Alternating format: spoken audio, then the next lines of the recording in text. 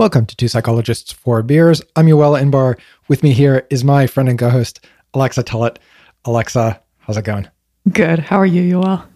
I'm really well. So I saw that you spent a long time in Canada over the break. It was really nice to be back. I was back for like a couple of weeks. So I spent about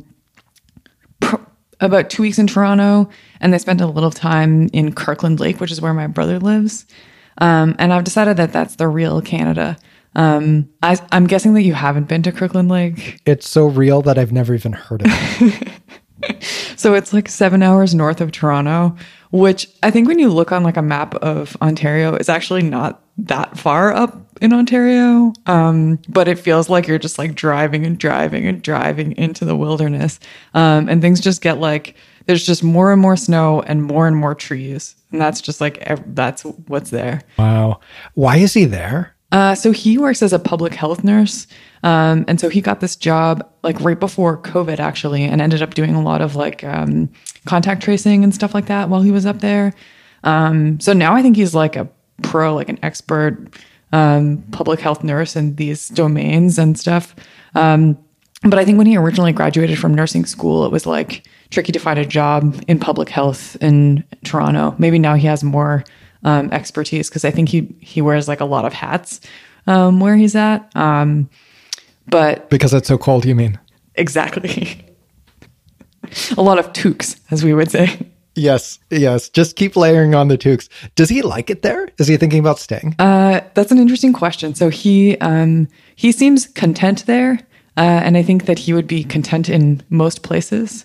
But I sort of suspect that he won't be there forever. So like he might prefer to be in a place with like more people and more people like his age and stuff like that. So I don't think he'll be there forever. How many people live there? Good question. I don't know the answer to that. My guess is like a couple thousand. Is that a crazy guess? That's not a crazy guess. It says population 7,900 roughly. Dang. Wow. Okay. And it is, let's see. I'm zooming out. I'm still zooming out. I'm still zooming out. Oh my God. Wow. That is I've never been further north than Sudbury. And that is like quite a bit north of that. Man, that's like, if you get further north of that, there's really not much left up there. Like we're talking like Arctic Circle pretty soon.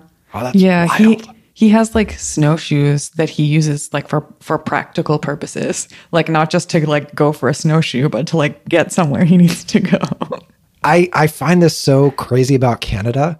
Like this is such a dumb observation, but like how much further north it goes than the places that I go. Right? It's crazy. Like I'm this tiny band by the border with the US and there's just so much up there. Yep. Mostly bears. Yeah. All bears. So you traveled to cool places, right? You went to the Rocky Mountains? Yeah. So my girlfriend and I now, for the third time, did this trip out to Alberta in December, pre-Christmas, and they get snow earlier. So we usually go out there and do some snow stuff, some like snowshoeing, like recreational snowshoeing and cross-country skiing and hiking and stuff like that. And it was great as usual. But we got some of this like really, really extreme cold that then later became this cold front in the US as well, which I don't know if you got to experience that at all. I saw like on your Instagram or something, some temperature that I don't think that I've ever experienced. How cold did it get? It was negative 34 Celsius at the lowest, which I think is like, like close to negative 30 Fahrenheit. It's insane. It's like negative 40 is the overlap, right? The crossover point, right? Yeah. Like you go outside and like instantly everything about you freezes. Like your eyes freeze, your like tears freeze your eyelashes together. The inside of your nose freezes. It is unreal.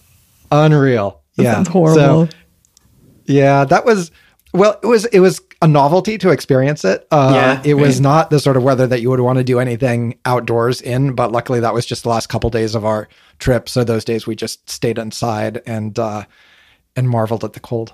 So, okay, what are we drinking today, Alexa? I am drinking a beer by Sun Lab called Big Big Energy, which is an American sour ale. astute listeners will realize that I drank this 2 episodes ago. But I have not been in my house much, so I took whatever beer was still in my house. So I feel like we're on the same page because I found in the back of my fridge the Corona that I bought a few episodes ago for to drink on air, and I have not finished that 6-pack, and so that's what I'm doing. I'm drinking the leftover Corona that was in my fridge. Nice. Yeah, we're really taking this seriously. All right, and I was pre-drinking, so I already poured mine. No so way, I can't me do the too. noise. Oh no! I was really hoping that you were gonna do that. I was relying on you. Okay. We have an audio effect for this, so we'll just I'll put this in here later with the magic of editing. I gotta say, like, Corona's pretty good. I like Corona, actually. It's a very refreshing. Yeah, exactly. It really doesn't get enough credit for everything it does right. All right, so wow, we have an action-packed show. We have a couple things that we wanted to talk about.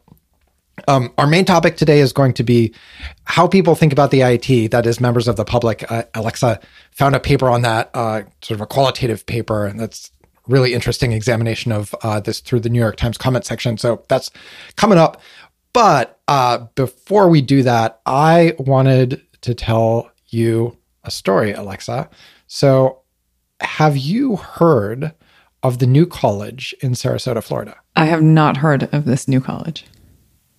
So I would imagine that most of our listeners probably haven't heard of it or hadn't heard of it as of like a week ago. I happen to know about it because I have a friend who works there as a faculty member.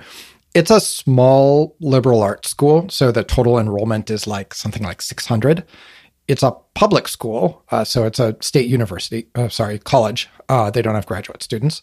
And it was known as sort of, if you're familiar with Evergreen at all, sort of very hippie / progressive, design your own curriculum, nobody gets a grade kind of institution. Do you know the College of the Atlantic? No. It sounds like it could be very similar. Yeah. Also like a really similarly small enrollment, very like sort of, very like green identity. Yeah. Yeah. Student driven. Very crunchy, that sort of vibe. Yes. And so as listeners might know, Florida has been trending Republican. And Ron DeSantis was reelected governor there recently with a pretty big margin and feels that he came with a mandate. And from what I hear, the Florida government in general has not been happy with this college for a while. Partly, so allegedly because their enrollment is low, which it is, right? I think it's pretty uneconomical from a like dollars per student perspective, but then also obviously because they're politically, they don't like them. And so what the state of Florida is doing is basically turning over the board of trustees, replacing a bunch of people with, I think it's just fair to say fairly conservative folks, including conservative activist Chris Rufo, who listeners might be familiar with as somebody who's, I would say he was instrumental in getting people to care about CRT and kind of making it a bad thing. So he's like very good at picking culture war fights. Mm-hmm. And they are saying that they are going to remake it as a sort of a conservative, classical college. So like kind of an explicitly conservative place that conservative parents can choose if they want to send their kids someplace that matches their values. So I have a quote here from Rufo. He gave this to Michelle Goldberg in the New York Times. We want to provide an alternative for conservative families in the state of Florida to say that there's a public university that reflects your values. So remains to be seen how much of this is actually going to happen, but they certainly seem to be like at least appearing that they're really going to press the case and like get in there, tell people they can't teach certain classes, tell them they have to teach other classes, presumably, pressure people to leave, presumably. And it seems to me like really just terrible news. What do you think, Alexa? It does seem like terrible news.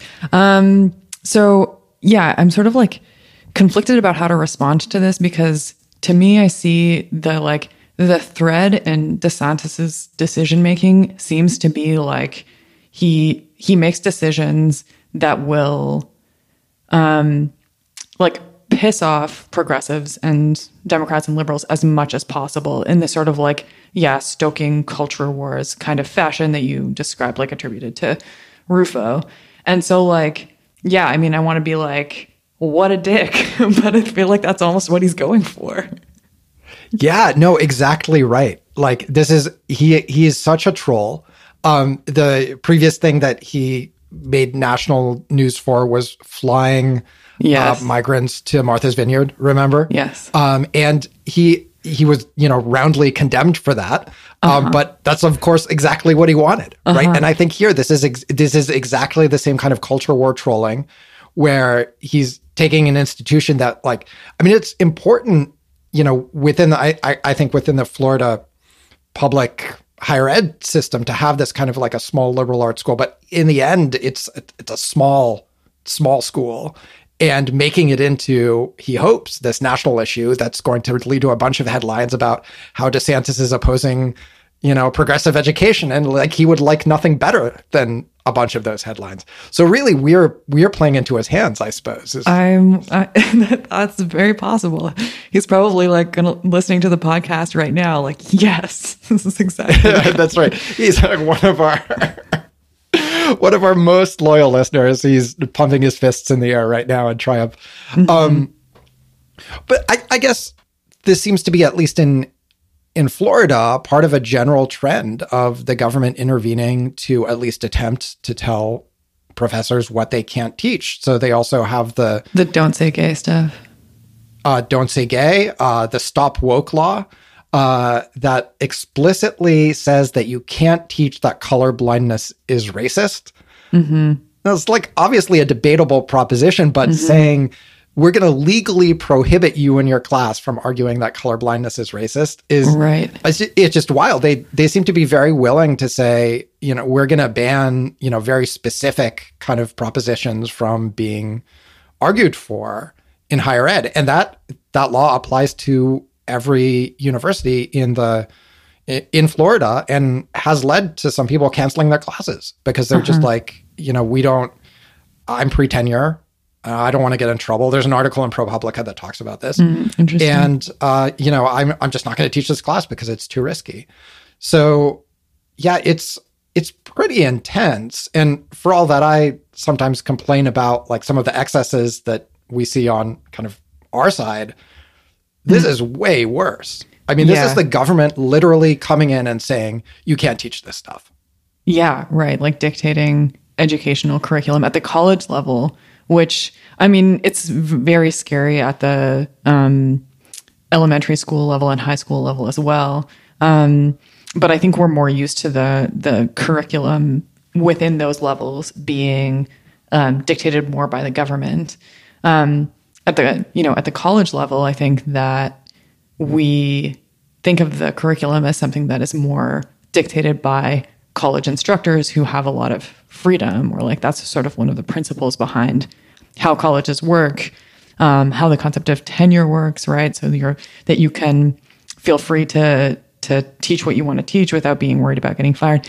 And I mean, I have heard people comment on these types of laws, like there was like a kerfuffle about the CRT laws at the University of Alabama and if this was going to affect us. And, a lot of people responded by saying like, there's not really a way that this is going to have concrete consequences for professors. But I think also the hope is, because it's like difficult to enforce and difficult to regulate, but yeah, I think that maybe the intention with the laws is not necessarily to change the curriculum by arresting professors, but by, as you say, sort of scaring people into not teaching things and canceling classes. Yeah, I think the intent is to intimidate people. And, with K-12 education, you have to go. So I think it's reasonable to say, parents are required to send their kids to public school and they should have input into what the kids are being taught. university or college is optional and people have a lot of choices. And we also have academic freedom that says, yeah, researchers and instructors get to, within reason, teach the way that they see fit because they're the experts. And having the government say, like, down to the level of like this specific claim, you're not allowed to tell people is true. I mean, it just seems dystopian. Right. Yeah. Another person on the board is this one of the board members at Hillsdale. Is that right? Yeah, that's right. That's right. They're a like conservative Christian private college. So, I mean, I have seen the argument made. I saw this on Twitter. Somebody was saying like, well, I mean, isn't it reasonable that more conservative parents or students in Florida could have like a smaller conservative leaning school to go to? And I actually think that's not unreasonable, but part of what's being done here is to take this existing school. Yeah, right. Like that starts to fall apart. Like as I'm reading this Rufo quote, an alternative for conservative families in the state of Florida to say there's a public university that reflects your values. Like, aren't there already public universities in Florida that are more aligned, at least with conservative values, than this one? Like, this is not the place to start if what your goal is to provide like more space for conservative students. Yeah. I mean, it's almost like a mistake to like take the argument seriously because I feel like it really is pure trolling, right? But like, if you're saying, all right, like forget about Chris Rufo, but to the person who says like, well, shouldn't we be able to have like a small liberal arts school that more reflects conservative values, which New College obviously does not, right? They're like super progressive and everybody knows it. And that's why you go there. But then, yeah, I'd say fine, arguably that's okay, but then start a new one. Don't like, try it. It's just crazy. Like, can you imagine these people are like, walking in to the faculty meeting and like, congrats, you guys are conservative college now, Yeah, I would be super curious to know what it looks like for them to try to implement these things. I mean, it also is just like deeply sad. Like, I mean, living in Florida now, as like somebody who is part of the queer community or transgender or like anything that's being targeted by DeSantis's laws. It's like, thank God you have this place that you could go to college and feel like really included and at home. And then, this feels like such a vicious attack on that sort of one domain of safety. So do you guys worry at all? Alabama, obviously, red state, Republican trifecta there. They completely run the state government. Are you worried that they're going to try something similar? Yeah. I mean, I think that like a lot of these laws have seeped out of Florida and affected other states. And, I don't see anything about the Alabama government or the governor of Alabama, Kay Ivey, that would like prevent this from happening. Yeah. I mean, I've been thinking about this for a while, like, because, Joris and I did this political diversity paper a long time ago, like 2012 or something. And when I gave a talk about it, we didn't put this in the paper, but when I gave a talk about it, I was always one of my points was, we're as a discipline and kind of like more broadly, just as a job, we're often publicly funded. Right? So like on the federal level by grants, but on the state level, if we work at a state institution by that government. And like, if we get too far out of sync with the beliefs of the people who are funding us, there are going to be consequences. Like they're eventually going to come. And it seems inevitable that red states, which are many states, are going to be coming for this stuff, particularly if it looks like DeSantis does well with it in Florida.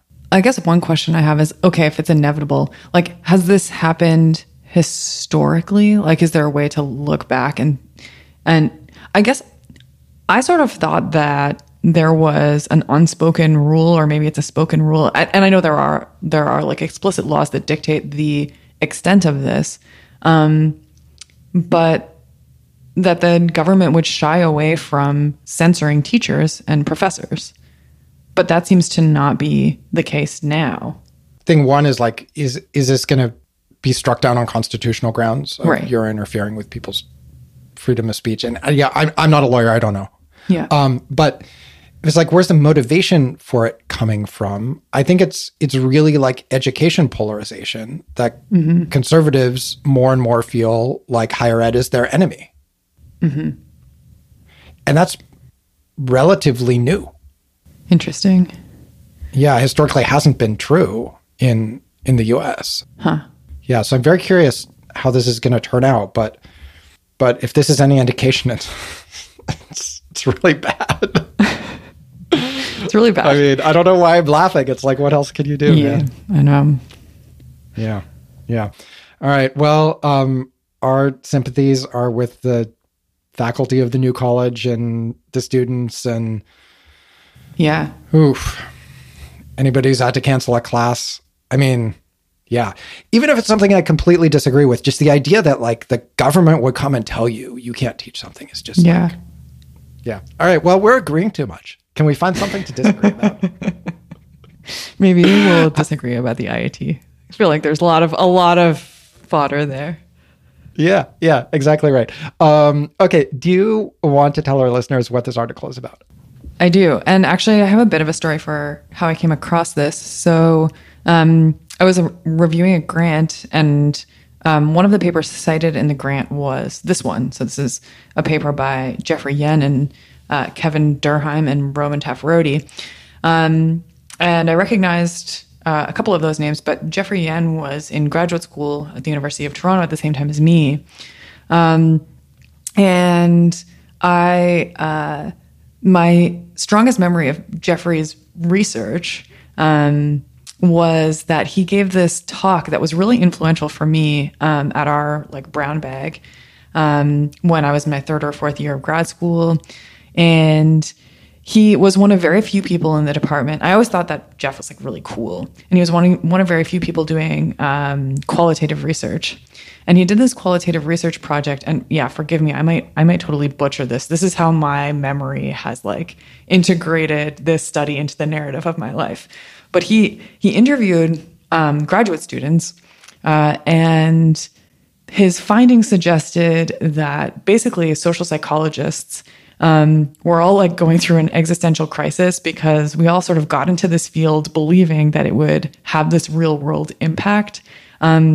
Because, you know, it has all of the sort of trappings of that, right? You're doing research that could like influence policy or something like that. And all of the research topics in social psychology seem like they really have the potential to impact people's lives. They're very relatable. But then they experience this existential crisis when they sort of see how being in academia works and how difficult it is to actually have your work have an impact, and how there's this sort of bigger gap between the way that this research gets like adopted in the real world and what we're actually doing. And so I was like, whoa, like I can totally identify with that. And that just like, it just seemed like such an elegant characterization of an experience that I was probably having at the time. And so anyways, yeah, when I came across this article, like you said, this is an analysis of the comments sections in response to New York Times articles that talk about the concept of implicit bias. And this is sort of around the 2008 presidential election. And I just thought it was like a cool approach to understanding what the public thinks about the IAT specifically, and also the idea of implicit bias. And so, I mean, you know, I think that IAT gets a lot of coverage within our field, and I often talk about it in classes and things like that. But I thought it was a cool approach to sort of ask the public what they make of these results, in particular, because I often think people use the IAT in their classes, and it could be useful to sort of understand how students interpret these things to the extent that, you know, people who are commenting on the New York Times articles are overlapping with students. Yeah. So I want to get into the different themes that they extracted from these comments. And it was just very cool to read a qualitative article, which I don't get to do that often. And I thought it was a neat data source and like a clever way to look at people's reactions to the IIT. I guess what I want to talk about first and kind of get your thoughts on are the ethics of giving people feedback at all. So just to set the context for people who have less knowledge of this. So the IIT, or implicit association test, so it's a performance-based measure in which you're asked to categorize stimuli. And typically the way it works is you have exemplars from one of two categories. So the race IIT, they often use black faces and white faces. You're asked to categorize them along with positive or negative words.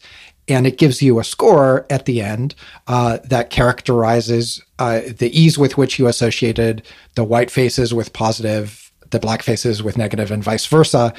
So the way that they talk about this typically is that you have weak, moderate, or strong implicit preference for one groups. Now that gets a little blurrier when people talk about it. Often people talk about it as like biased or even implicitly racist. But the way that the IIT folks talk about it in their kind of communications when you go to Project Implicit and take a test, is they say you have a X degree of implicit preference for one over the other. Now, the way this works for members of the public is that they can go to this website and they can take one of a bunch of different IITs on different topics. And typically then they're asked to fill out some other questionnaires there as well. And it's, a huge data source that's, extremely valuable and generative, and that people have written lots of papers based on because they get just so many people coming and taking these tests. But a big part of what their draw is for the public is that they give you this feedback, right? And here's the thing, the retest reliability of the IIT in general and the race IIT specifically is just not very high. So there's different estimates of that. I'm drawing these estimates from Connor and Evers' 2020, their Perspectives in Psychological Science paper. And they say that it seems safe to conclude that the retest reliability of the race IIT probably lies somewhere between 0.25 and 0.5. So you have people take the test twice, and that's how well their scores correlate. So that's low.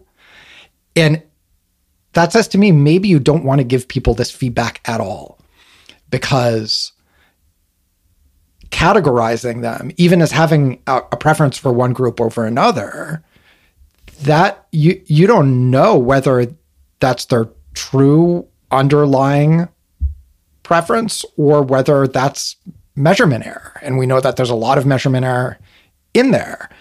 Now, on the website, I should say they do say, the IIT should not be used to diagnose. And they mean diagnose in the sense of we're going to screen out people who are implicit racists and not hire them, right? Right. But then they don't really, from what I saw in the FAQs, and these are intended for the public, engage really with this, what measurement error can mean for the interpretation of scores, right?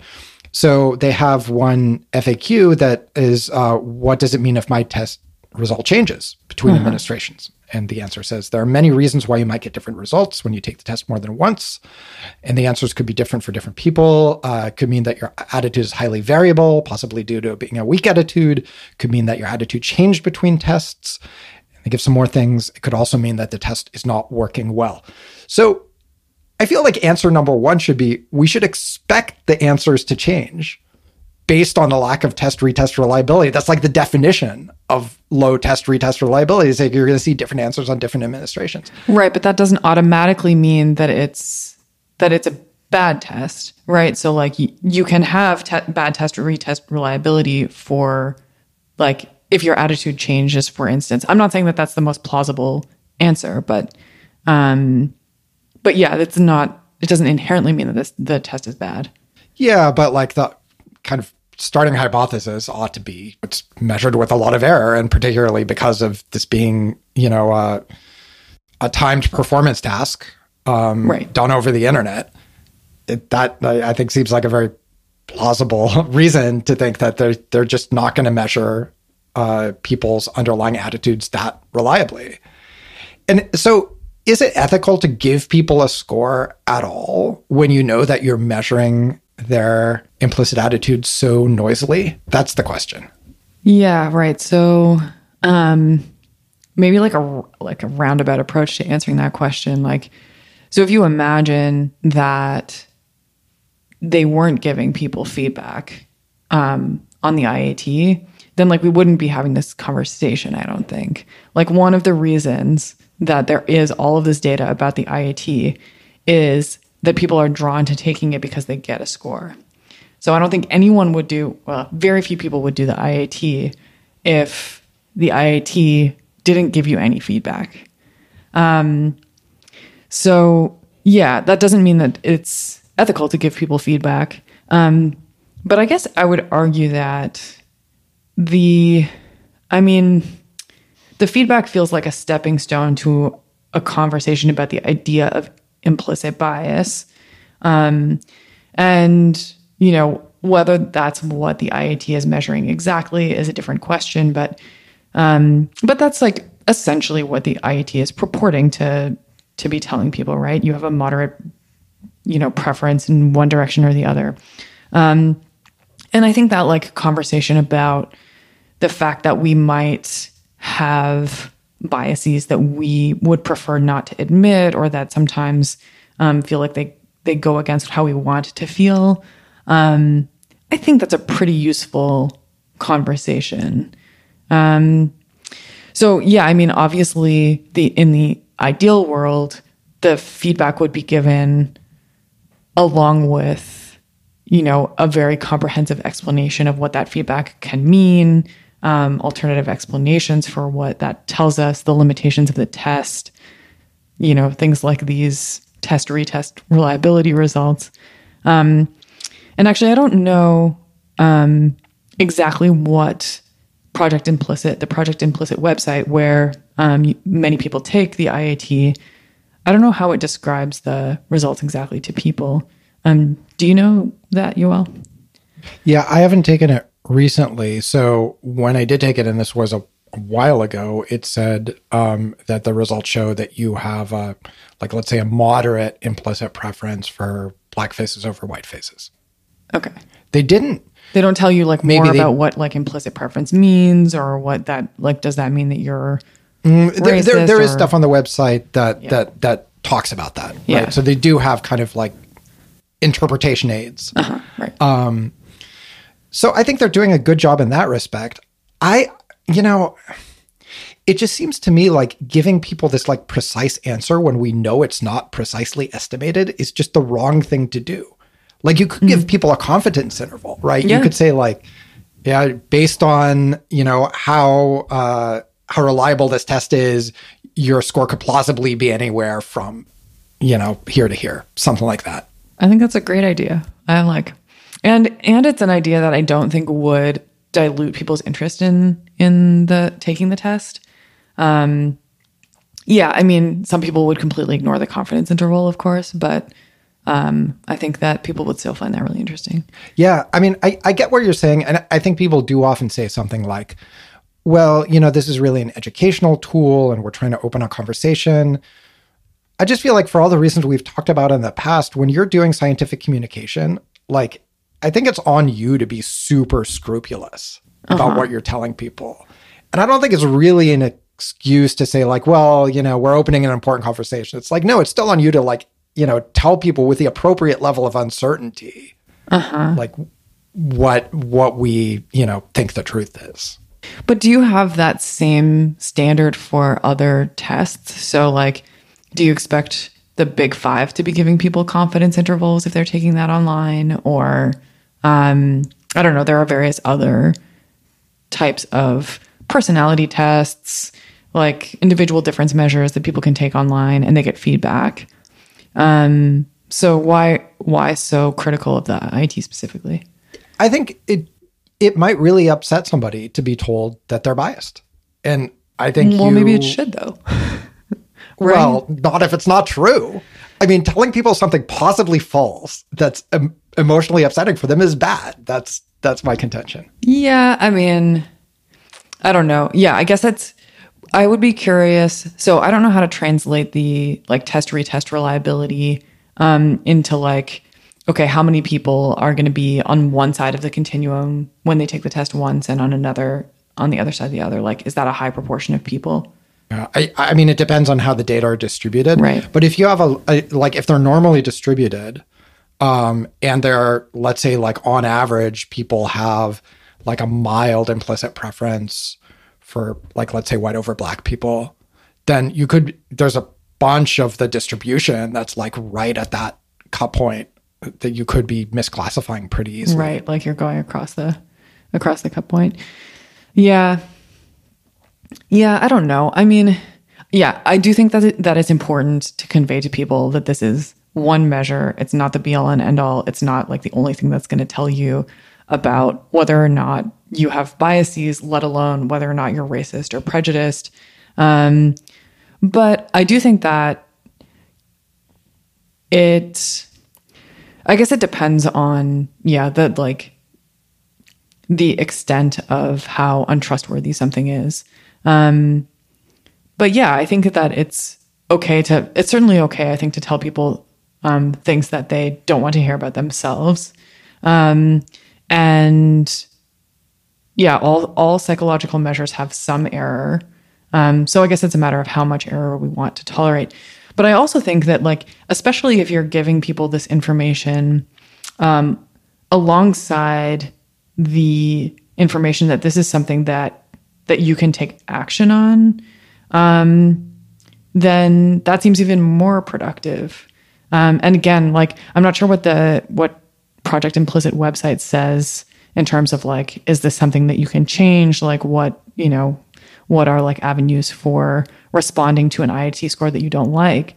But I mean, when I've had these conversations with students in my classes, sometimes they'll say things like, okay, well, maybe the like kinds of media that I'm watching are portraying like white or black people in a certain way, and maybe I should like make different decisions about that. So like the idea that the test is tracking sort of like a history of the associations that you're forming based on what you're exposed to, that prevents, I think, a cool opportunity to examine those things that you've been exposed to, and like, if you think that it's important, try to shift them. So I guess this gets into something that we wanted to talk about, which is, have you used this in teaching, and if so, how? I don't use it particularly formally in teaching. I talk about the idea of implicit bias in some of my classes. If I teach like the history of psychology, I usually talk about it. And if I teach social psychology, I talk about it. And yeah, I show people where they can go to take the test, I think, sometimes. I've never done it as an assignment. I know that's pretty common. But yeah, I would talk about it. We would read about it. We'd consider, like, what is this really measuring? A discussion question that I ask is like, if you got an IIT result that, you didn't like, what would your response to that be? That kind of thing. I think that it is, a really sort of like useful basis for a discussion, but I don't usually, require students or ask students to take it. Do you? No, I did when I taught Introduction to Social Psychology, which I don't anymore. I had kind of a demo version that just asked them to use these clickers, which allow you to like vote in lecture, to click in, and I would go through these slides that showed, positive word, negative word, blackface, whiteface, and get them to do the responding. And I just asked them to introspect about whether it felt harder in one condition or another. So I guess that's like, I feel like that the idea of that was to, get them to think, and to give them a feeling for like what the test is like without giving them feedback, which might be wrong. And then they still could, think and talk about like, oh yeah, I really did feel like it was tougher in one condition than the other. Oh yeah. Okay. But okay, so you would acknowledge that you can sort of feel the IAT effect? Well, I would ask them to think about whether it felt like they could or not. I don't know that I told them that they, perhaps I implied that they would, but I didn't tell them that they definitely would or anything like that. Yeah, right. I mean, I guess you could feel that one condition is harder than the other or something like that, and then that's not borne out in your score. But I mean, I had that experience too when I took the IIT, which was also a long time ago. And yeah, I felt like some conditions were harder than others. And I don't know, that felt informative to me. Yeah. Yeah. I mean, I think all of these complaints about, what are the appropriate caveats to give people when you're giving them their scores or something, like, I don't want to miss the fact that often, like, you really can feel that it's harder one way than the other way, right? Uh-huh. Not necessarily with a race IAT, but like with any IAT where you have kind of strongly differing evaluations, like the flower insect one is kind of the demo one that they've used historically, and it can be pretty just visible to introspection that it like feels slower one way than the other way. Right. Yeah. Should we talk a bit about what they actually found in this paper? So as a reminder, they were coding these New York Times comments for what people were saying about the IIT. Yeah. So they found, by my count, 5 major themes. The first one I thought is super worth discussing. They call this implicit bias as academic abstraction. So here's an example comment that they coded as exemplifying this. To me, the question of whether unconscious racism exists is almost irrelevant when 1 in 15 Black adults and 1 in 9 Black men between 20 and 34 are in jail. I have not checked those statistics. So I feel like what's interesting here is that this criticism is something that I feel like more and more you hear about the idea of implicit prejudice in the IIT in general. Mm-hmm. Like the whole idea of like implicit racism or implicit prejudice being the thing you need to focus on feels almost a little dated now. It feels like 2008, right? Like, and now these aren't really the terms in which progressives anyway would want to talk about racial discrimination or disparities. Right. Yeah. I thought these kinds of comments were super interesting too. And I feel like they come in sort of like a couple of different flavors. So one is like, why bother studying implicit bias when you could study explicit bias, which is, pretty clearly like shittier, much more likely to be correlated with people's actual behavior because people are actually willing to voice these things. And so like, why are we sort of focusing on this like subtle feeling that you can sort of pick up on when you take this very contrived test and instead just like, trying to address explicit racism, right? But another flavor, which I think is sort of exhibited in the comment that you read, is like, why are we talking about individual people's subtle attitudes when the bigger issues are systemic, right? And they're like happening at the level of laws and, like the criminal justice system and sentencing and like, all of these social systems. So like, why do we, and this is something that like a topic that comes up when we talk about police violence, right? Should we be focusing on, the IAT scores of individual cops, or should we be talking about like, the ways that laws are structured, the ways that sentencing works, where people are policing, et cetera, these sort of like broader, more systemic factors. Yeah, that's right. So it's funny, like it really does feel like there's been a vibe shift in how people talk and think about this, where it feels like, didn't Hillary Clinton say the words implicit bias? Yeah, in 2016, she sure did. In 2016. She was asked by, what's his name? Lester. Lester Holt, maybe? Yes, that's right. He asked her to address implicit bias in one of their debates. Right. And so that was sort of like the kind of peak, or maybe even like the beginning of the decline. And then since then, in the last like 5, plus years, it's just like it just doesn't seem like it comes up that much anymore. And now what progressives talk about is more structural racism, or else kind of very explicit prejudice. Yeah, but I wonder if it's sort of like taken a different form, because the way that I see, like, I think that the IAT has been used, and the like concept of implicit bias has been used as sort of like a rhetorical device to try to get people to be less defensive about the possibility that they might have these kinds of biases, right? So like to tell people, oh, this might be something that was like sort of like beyond your control, and it might be something that you're not even aware of. And, it's like you might be biased, but it's like not your fault, is sort of like the entryway that I feel like the IAT provides for then sort of like getting into conversations about, okay, maybe this is something that you want to like acknowledge or address, right?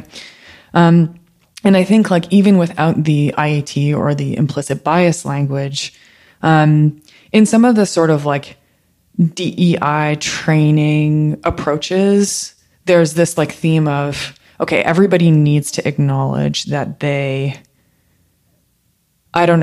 it comes in various forms, right? That you have biases, sometimes that you are racist or you're part of like a systemic racist system, that you have privilege is, I think, a connected concept, right? So this like, yeah, maybe it's not exactly the same, but this idea that like you might be problematic in some way that's not really your fault, but that you now have some responsibility to do something about. I think that idea is still really prevalent. Yeah, no question. Although kind of the way that that's said, I think has shifted. Like, I don't doubt that like there's plenty of, DI trainings that are still relying heavily on the IAT. And in fact, I got one at the University of Toronto where the presenter talked quite a bit about the IAT. But I feel like this sort of trickles down from like the cutting edge dialogue about it to, the more mass market DEI trainings. And now I feel like the cutting edge dialogue is all about systemic racism and privilege. And that's a very different way of talking about, well, you didn't decide to do anything, but nonetheless, you should feel bad. Right. Yeah. Yep. Yeah, I think that's true. Yep. Yeah. So it's sort of an interesting, I mean, like, I guess we'll see over time if it's sort of the IAT kind of recedes more and more, as I kind of feel that it has already, then I will feel vindicated. Yeah. So the second theme is like along these lines of like critical themes regarding responses to the IAT. And the second theme is accusing the IAT or the researchers that developed the IAT as being ideologically biased themselves. So an example of this kind of response is, what the test does seem to measure is the degree to which those in the academic sphere are willing to fall into mea culpas. Oh, indeed, I am biased, even if I didn't know it. Right? So this sort of like presents the IAT as part of a sort of liberal psychological research trajectory, which sets out to show that people have this implicit bias and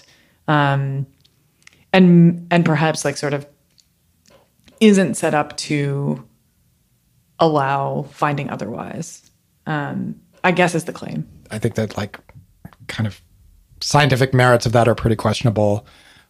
I understand why somebody might think that, right? If you're conservative and correctly, that academic psychologists are pretty liberal, and here they come out with a test purporting to show that everybody's racist. Yeah, it's not unreasonable to question that or to be skeptical. Yeah, but do you think that is fair? So like, I mean, on the IAT, again, for maybe people who aren't familiar with the test or who haven't taken it, you can score on either side of the midpoint, right? So you can, for the race IAT, which was one of the original IATs that was developed, like you can be shown to have preference for white people or preference for Black people. And when you think about like how the test works, I guess you could imagine that the creators of the test put all really like bad pictures for the pictures of Black people and all really good pictures for the pictures of white people, and they were sort of stacking the deck in their favor. But I don't hear critiques like that very often. Like, I'm not really sure how the IAT is going to like confirm the researchers' expectation that people are racist.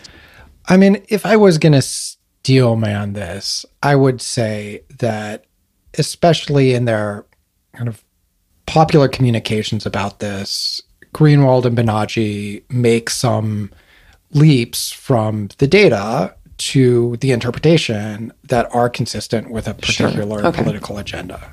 Yeah, the test shows one thing, and then they're kind of the way they talk about it is something else. I don't think that most people who object to this on political grounds are that nuanced in their, objections. Mm-hmm. I just think, it's reasonable for people to say, hey, this group that they're the opposing team politically. They came up with this. It's an answer that like seems to serve them and that I don't like. I'm going to question it. Right. Right. That's fair. Seems pretty understandable. Yeah.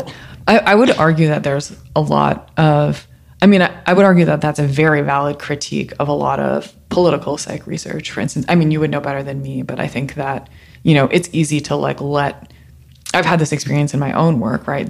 Let your biases seep in the like creation of stimuli or the way you design studies in such a way that like your study is much more likely to cast a negative light on conservatives compared to liberals. I think that's true of a lot of work.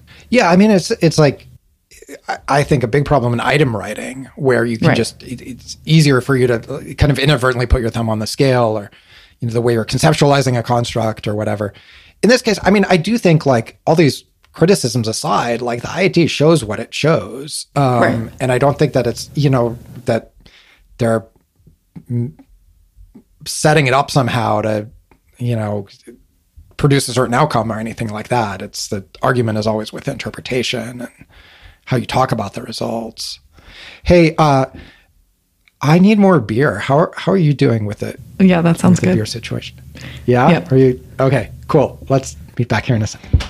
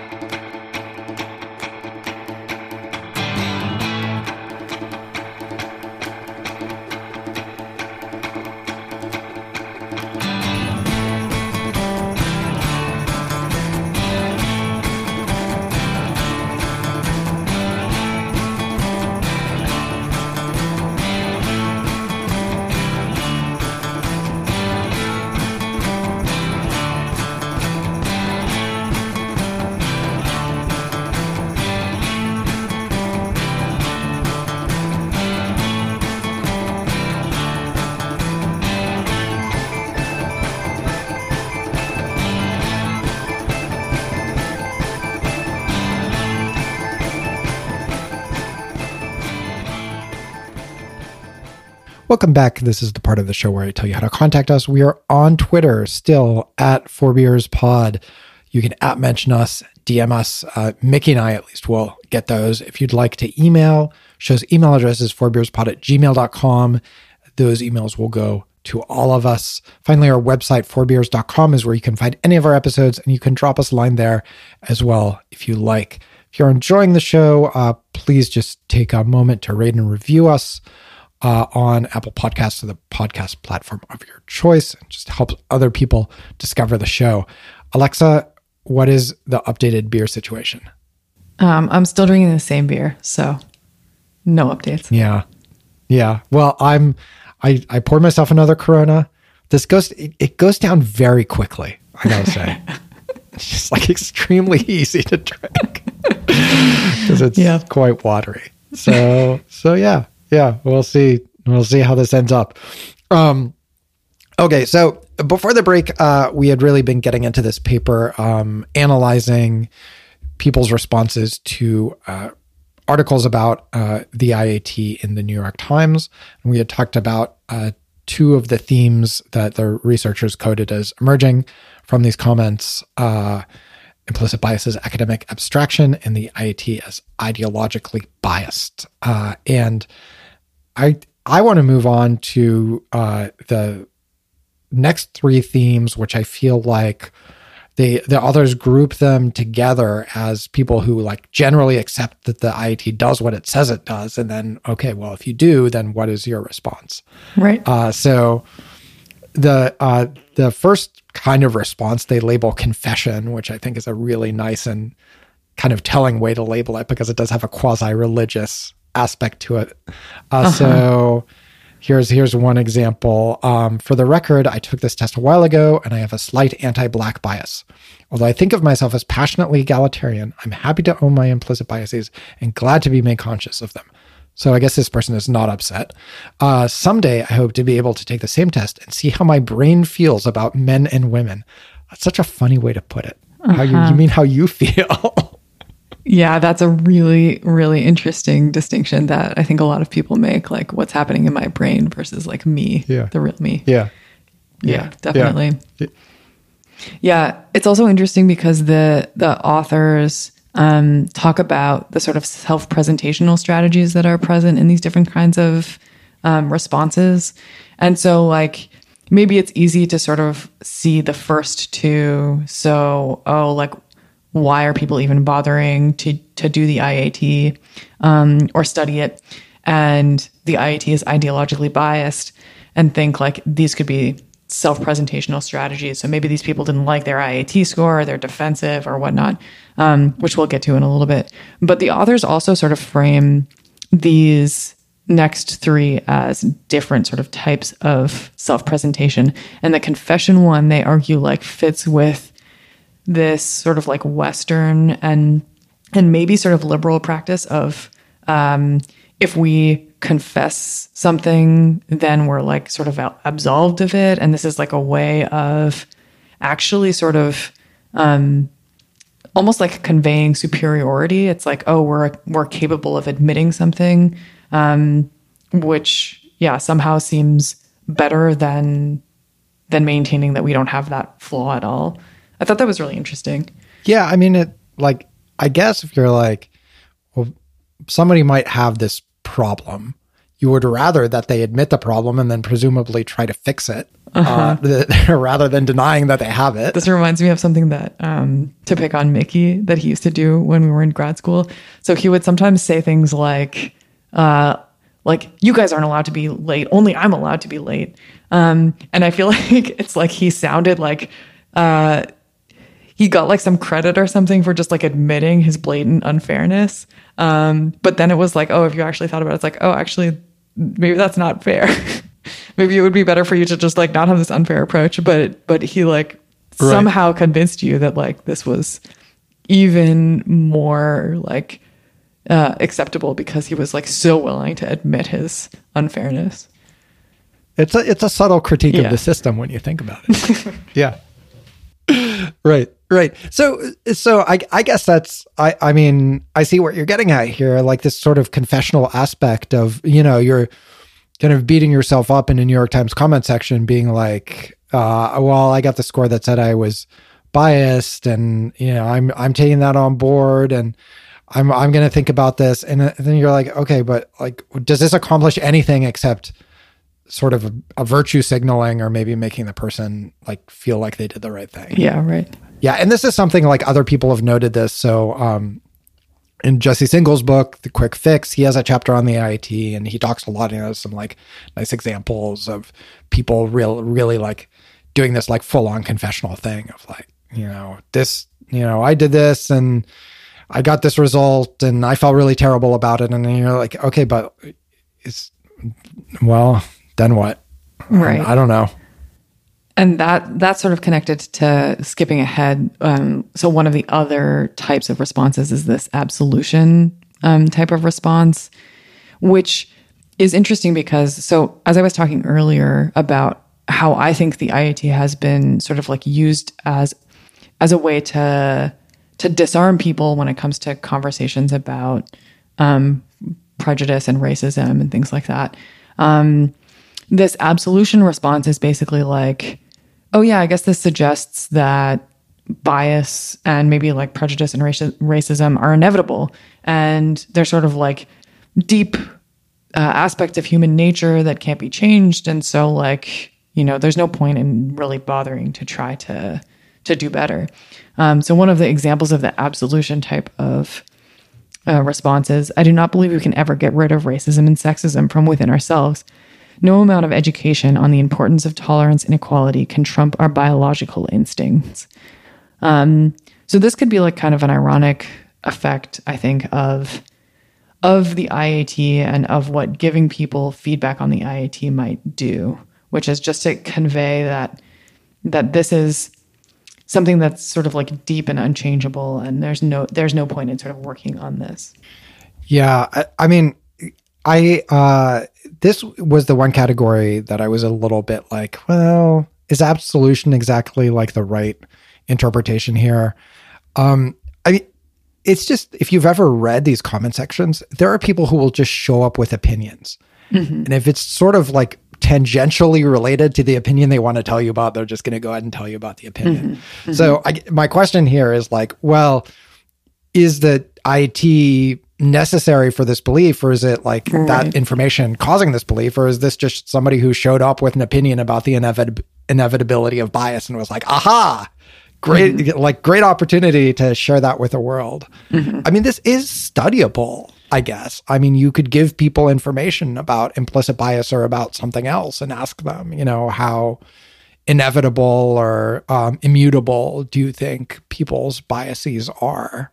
Mm-hmm. That could be kind of a cool way to look at this. Yeah, I'm interested in that. So yeah, I agree that you can't always interpret a comment as something that has like read the content that is there and is a, reasoned response to that content. Yeah, exactly. You're assuming they're responding to the article, which may not be the case.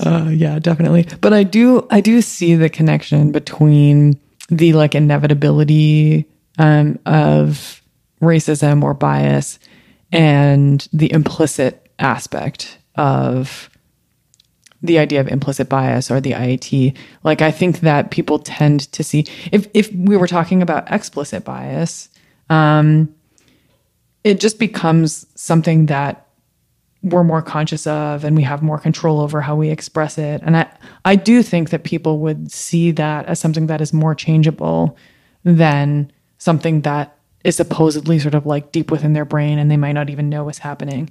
And I know that that's like a false dichotomy, but I think that people perceive it. I mean, it's like the comment that we just read, the one where the person says, someday I hope to be able to take the same test and see how my brain feels about men and women. It's like your brain is this other thing. And I think people see it as more unchangeable, more affected by genetics, more affected by evolution, something like that.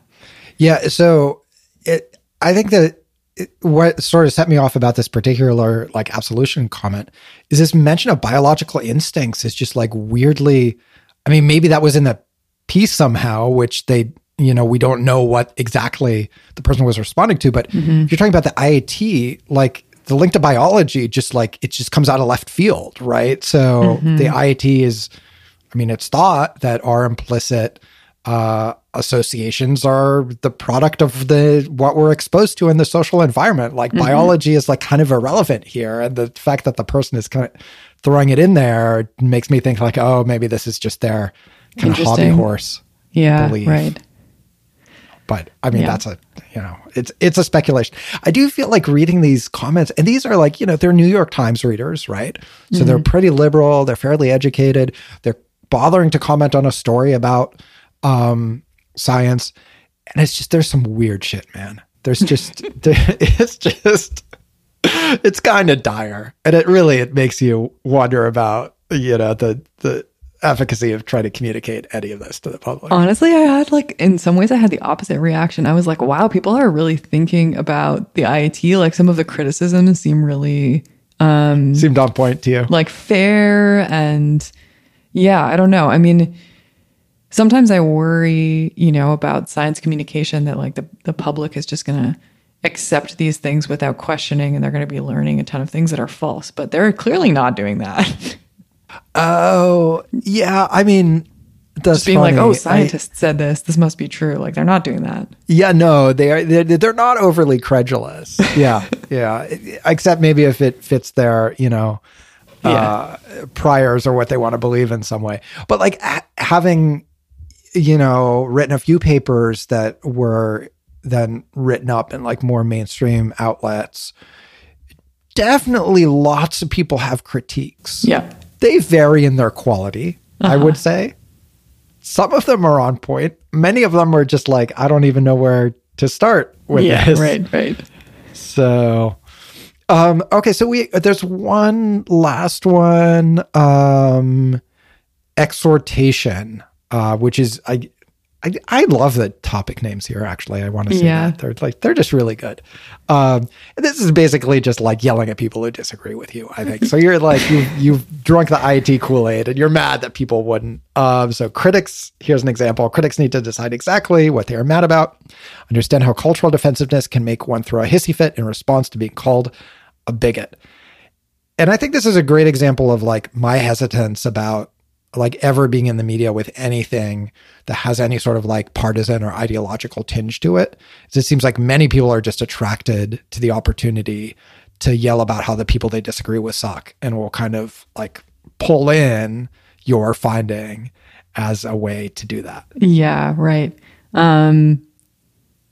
This is sort of like an interesting second level of defensiveness, right? Where it's like, they're like, you guys are only being critical because you're being defensive, and like revealing some defensiveness on the part of it's a lot of layers.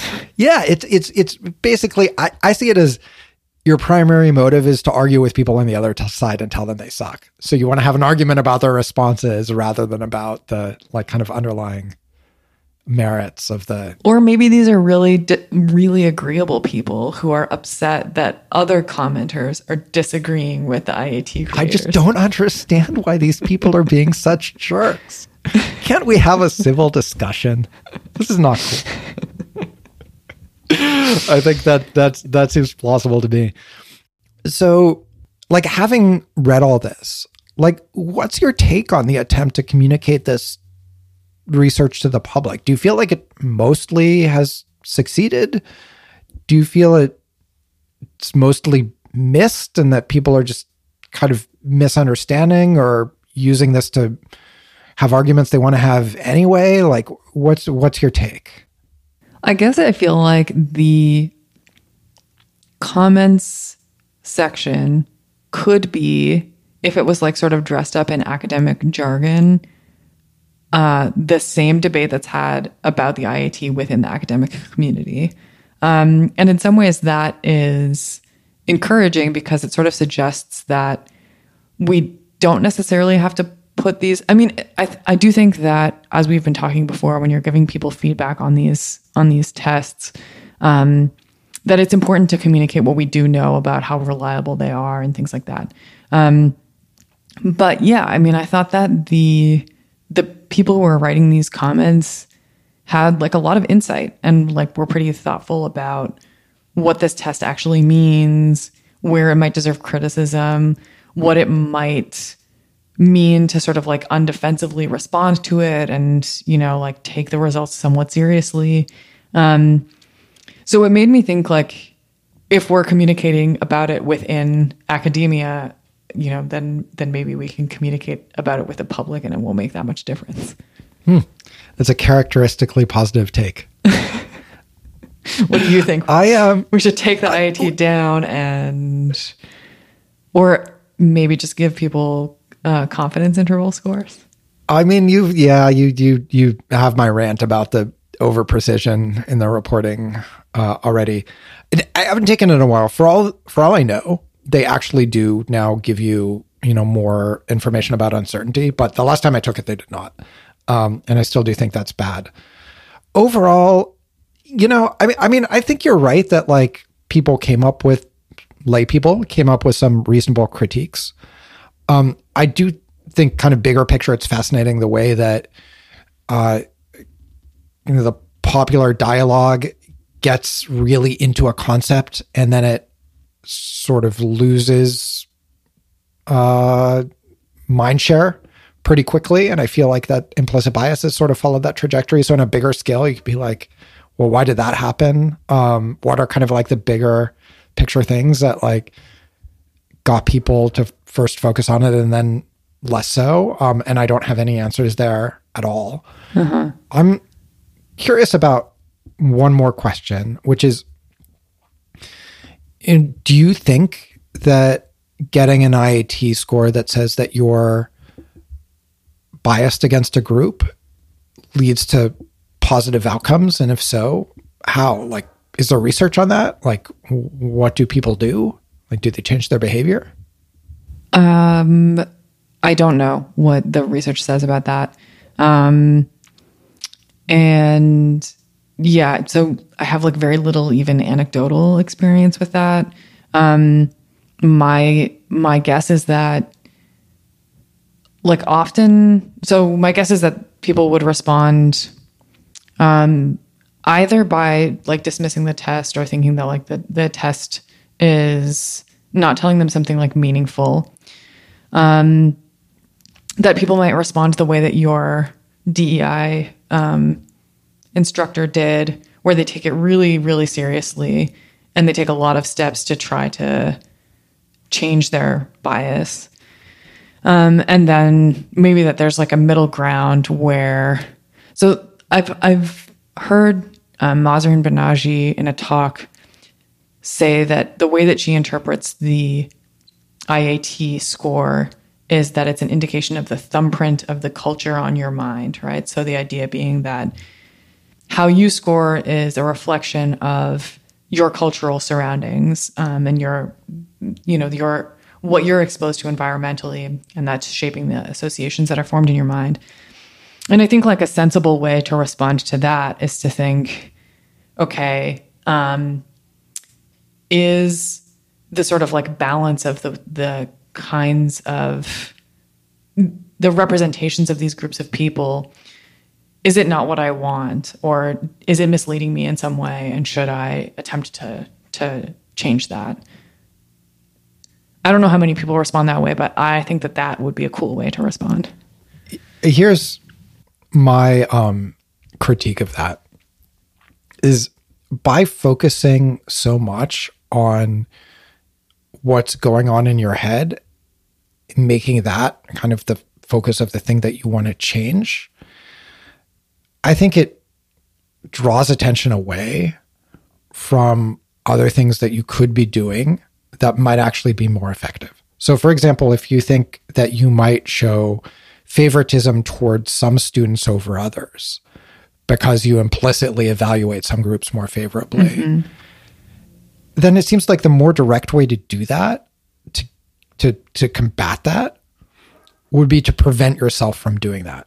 So to say, we have a very well-structured set of rules for when you can get an extension for an assignment, mm-hmm. or I'm going to grade blind to the identity of the student who submitted the assignment. Yeah, I agree with that fully. And I agree with, I think, maybe something that you're also implying, which is that to tell yourself, I'm going to compensate for my bias, I don't think is a good way to respond.